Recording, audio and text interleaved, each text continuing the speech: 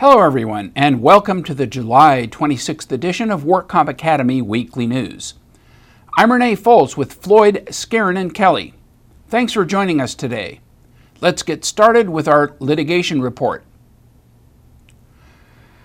A new WCAB panel decision clarifies the use of a COLA in death benefits cases.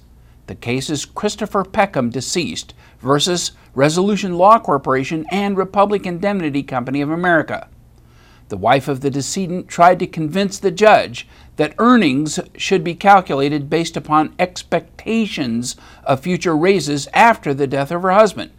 She testified that her husband's earnings had increased at an annual rate of 30.9% since 2004. She also said her husband was valued by his employer and had a bright future with the firm. After his death, his employer hired consultants to replace him and paid them between $120 and $140 an hour. Based upon this testimony, she wanted the judge to award benefits for her daughter at a higher earnings than what he made just before his death. She also argued that the new COLA law should require the employer to adjust the death benefits according to increases in the state average weekly wage, no matter what his earnings were. The judge did not agree with either argument.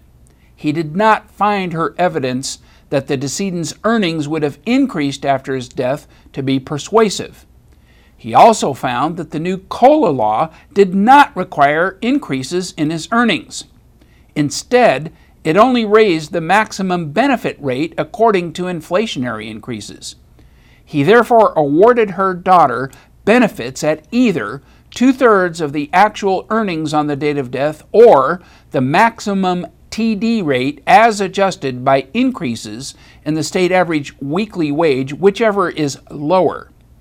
She petitioned for reconsideration. The WCAB, in a panel decision, sustained the award and said that applicants' argument about how the COLA worked was predicated upon an overly expansive reading of Labor Code Section 4453A10.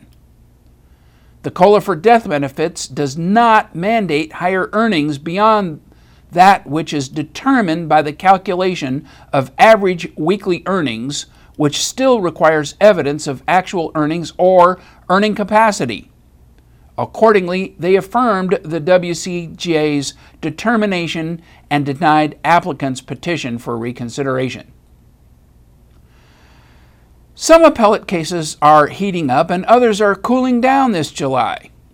In March, the California Supreme Court agreed to review controversial issues pertaining to the calculation of the cost of living adjustments made to comp benefits for life pension and total disability. They granted a petition for hearing in the case of Duncan versus WCAB, recently decided by the 6th District Court of Appeal. Amendments to the Labor Code that took effect in 2004 require that benefits for life pensions or total disability awards be adjusted for cost of living increases. There's been a dispute in implementing this new law. It was unclear if the COLA is to be calculated starting on the date of injury or on the permanent and stationary date, or even later when the first life pension payment begins. The Court of Appeal, in the published opinion of John Duncan versus WCAB, ruled that the COLA should be calculated starting on January 1, 2004, regardless of the date of injury. This is the worst of all outcomes for employers, since this is the earliest of all possible dates. Employers are hoping for a more favorable result from the Supreme Court. The case is heating up this week as amicus, or friend of the court briefs, are being filed by industry stakeholders. The State Compensation Insurance Fund, the California Chamber of Commerce, and the California Workers' Compensation Institute have been granted the right to file amicus briefs opposing the claimant. The California Applicants Attorneys Association and the California Correctional Peace Officers Association have been granted the right to file briefs as amicus on behalf of the injured worker.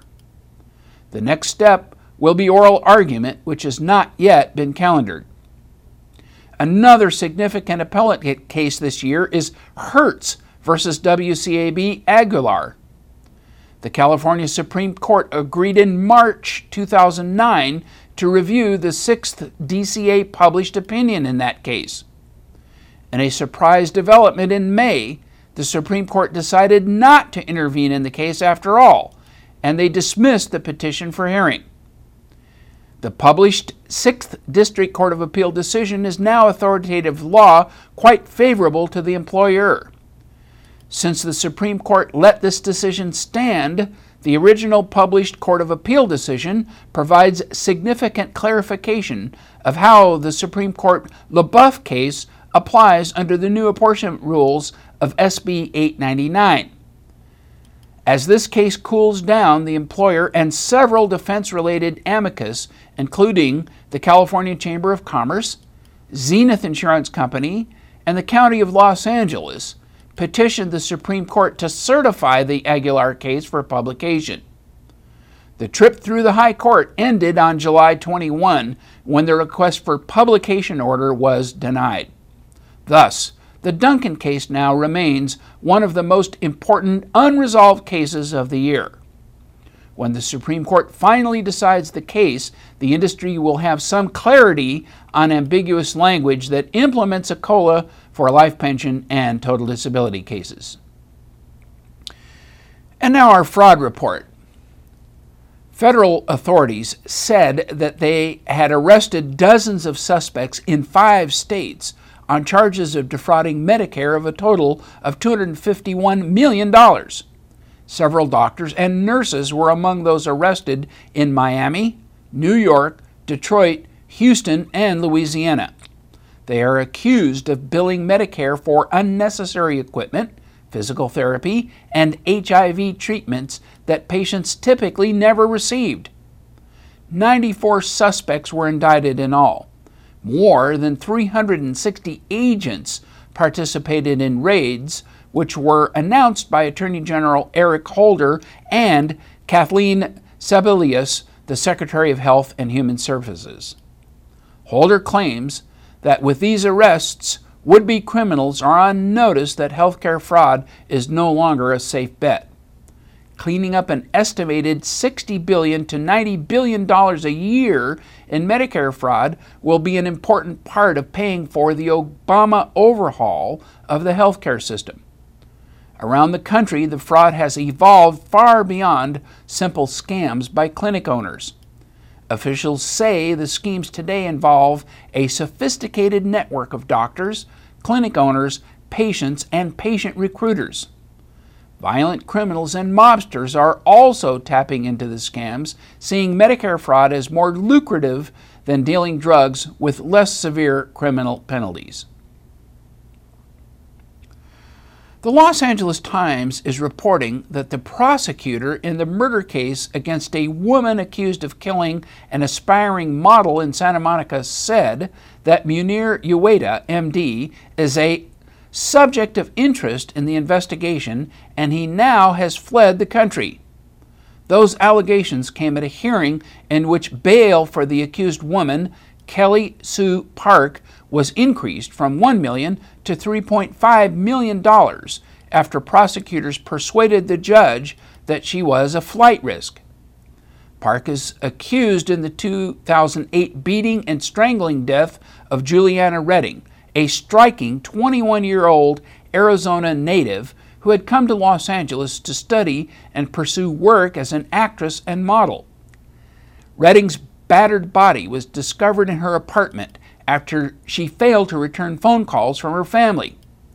She had been strangled so fiercely that a bone in her throat was crushed. The prosecutors said that the DNA extracted from blood and other bodily material found on Redding's body and in the apartment was matched to Park's genetic profile. He went on to accuse Park of a failed plot to destroy evidence of her involvement by blowing up the apartment. The prosecutors sought to further establish Park's close ties to Dr. Munir Uwaida, a QME and Marina Del Rey physician. Uwaida, according to Prosecutor Jackson, was the only common denominator linking Park to Redding. He alleges that Ueda dated Redding briefly and had employed Park, paying her in a vaguely defined capacity. Jackson told the court that Ueda bragged to people that he had a female James Bond that he could rely on to take care of business. Ueda's attorney, Henry Fenton, acknowledged that Park worked for Ueda, but refuted the allegations against his client. Ueda is the majority owner of Frontline Medical Associates. He is litigating millions of dollars in lien claims for treatment he claims to have provided to injured workers. And in regulatory news, President Obama signed a sweeping overhaul of the financial regulatory system. The 2,300-page bill gives regulators broad authority to rein in banks, limit risk-taking by financial firms, and supervise previously unregulated trading. It also has regulatory language that applies to the insurance industry. Title V, the insurance title of the bill, includes surplus lines and reinsurance reform. It creates a Federal Insurance Office, or FIO, which would serve as a non-regulatory insurance informational office at the federal level. The office would also play a role in representing U.S. interests with international insurance agreements. The new law does modernize the state-based regulatory system with the inclusion of the Non-Admitted and Reinsurance Reform Act, a provision strongly supported by the property casualty insurance industry. This section will streamline the regulation of surplus lines by making the insured's home state the sole regulator in surplus lines transactions.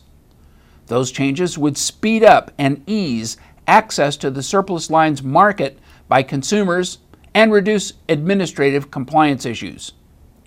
The newly created Federal Insurance Office goes into effect immediately. The office is restricted primarily to monitoring the insurance industry and advising Congress and federal agencies on insurance issues. However, federal regulators will have vast discretion over how this oversight is executed. An amendment to the air ambulance service fees section in the official medical fee schedule has now been finalized. The amended regulation adds language that exempts air carriers as defined in the Federal Airline Deregulation Act of 1978 from the application of the fee schedule. Prior to the adoption of the OMFS, Congress had adopted the Airline Deregulation Act of 1978, which prohibited states from adopting or enforcing regulations which affected rates charged by air carriers. Several air ambulance providers sued various workers' compensation payers in California, asserting that these OMFS provisions were preempted by the Federal Airline Deregulation Act.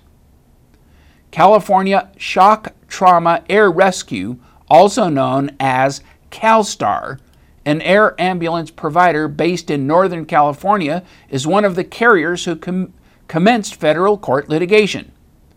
Some plaintiffs also threatened to sue the Division of Workers' Compensation and Department of Industrial Relations to stop them from enforcing the OMFS. This modification to the OMFS is expected to resolve this dispute with the DWC. It is also expected that costs for air ambulance services will increase as a result of this regulatory change.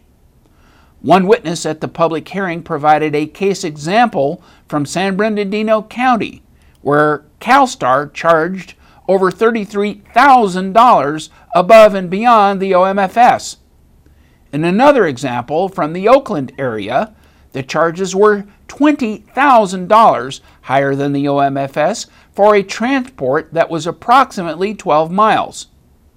A group of 51 California insurance carriers and employers and other witnesses at the public hearing contend that the DWC does not have authority to declare the OMFS as it pertains to air carriers to be unconstitutional. The logic is that the Labor Code mandates fee schedules and that the air ambulance exemption in this regulation is in effect a declaration by the DWC that the Labor Code mandate violates the U.S. Constitution Supremacy Clause. Article 3, Section 3.5 of the California Constitution provides that an administrative agency does not have the power to declare a statute unconstitutional or refuse to enforce a statute on the basis of it being unconstitutional unless an appellate court has made a determination that the statute is unconstitutional. This issue was vigorously argued during the April public hearings on this regulatory amendment, and it appears that the DWC was not impressed. The new regulation is now in effect, and the dispute is now one for the courts to decide.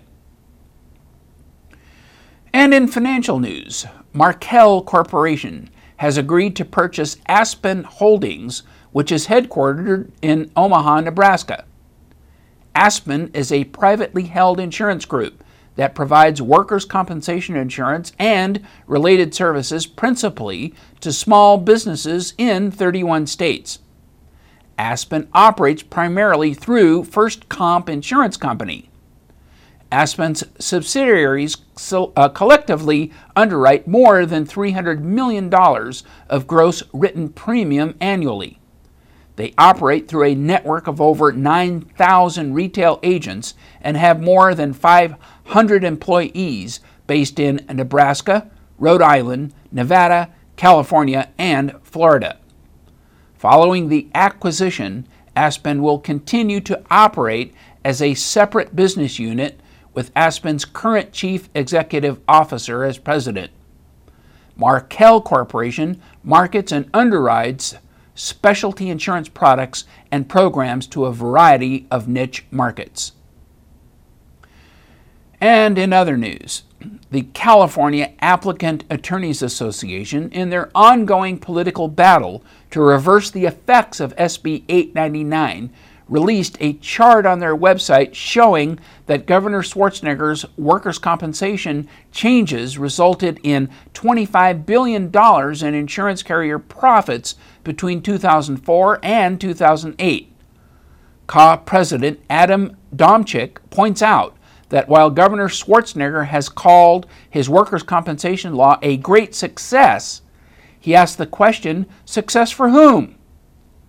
The changes have been extremely profitable for insurance companies, he claims, but not for those injured on the job.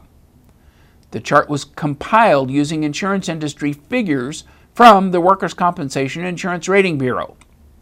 They claim that insurance carrier profits skyrocketed under Schwarzenegger's law. Carr argues that there have been winners and losers under the administrative changes. Insurance companies have won, while working Californians have lost, they claim. And now in medical news, a new study claims that most people who have a common knee ligament injury fare just as well with intense physical therapy as they do with surgery. Researchers said that focusing on rehabilitation first could prevent more than half of operations done to repair a tear in the anterior cruciate ligament, or ACL. The ACL lies beneath the kneecap and attaches the thigh bone to the shin bone. Such tears are the most common type of knee ligament injury, often affecting athletes. About 200,000 ACL reconstructions are done in the United States each year at a cost of billions of dollars. The study, which appears in the New England Journal of Medicine, claims that treatment of an acute ACL injury should start with structured rehabilitation rather than early ACL reconstruction. The team looked at 121 people aged 18 to 35, none of them professional athletes. About half received surgery. The others were given rehabilitation in hopes of delaying the operation. After 2 years, people assigned to the surgery group were not doing better than those who got physical therapy as a first option. That's all our news and events for this week. Please check our website daily for news updates, past editions of our news, and much, much more. And remember, you can subscribe to our weekly news podcasts and special reports using your iPhone, iPod, or iPad by searching for WorkComp Academy in the iTunes Store. Again, I'm Renee Foles with Floyd, Skeren, and Kelly. Thanks for joining us. Please check our website again next week for more news.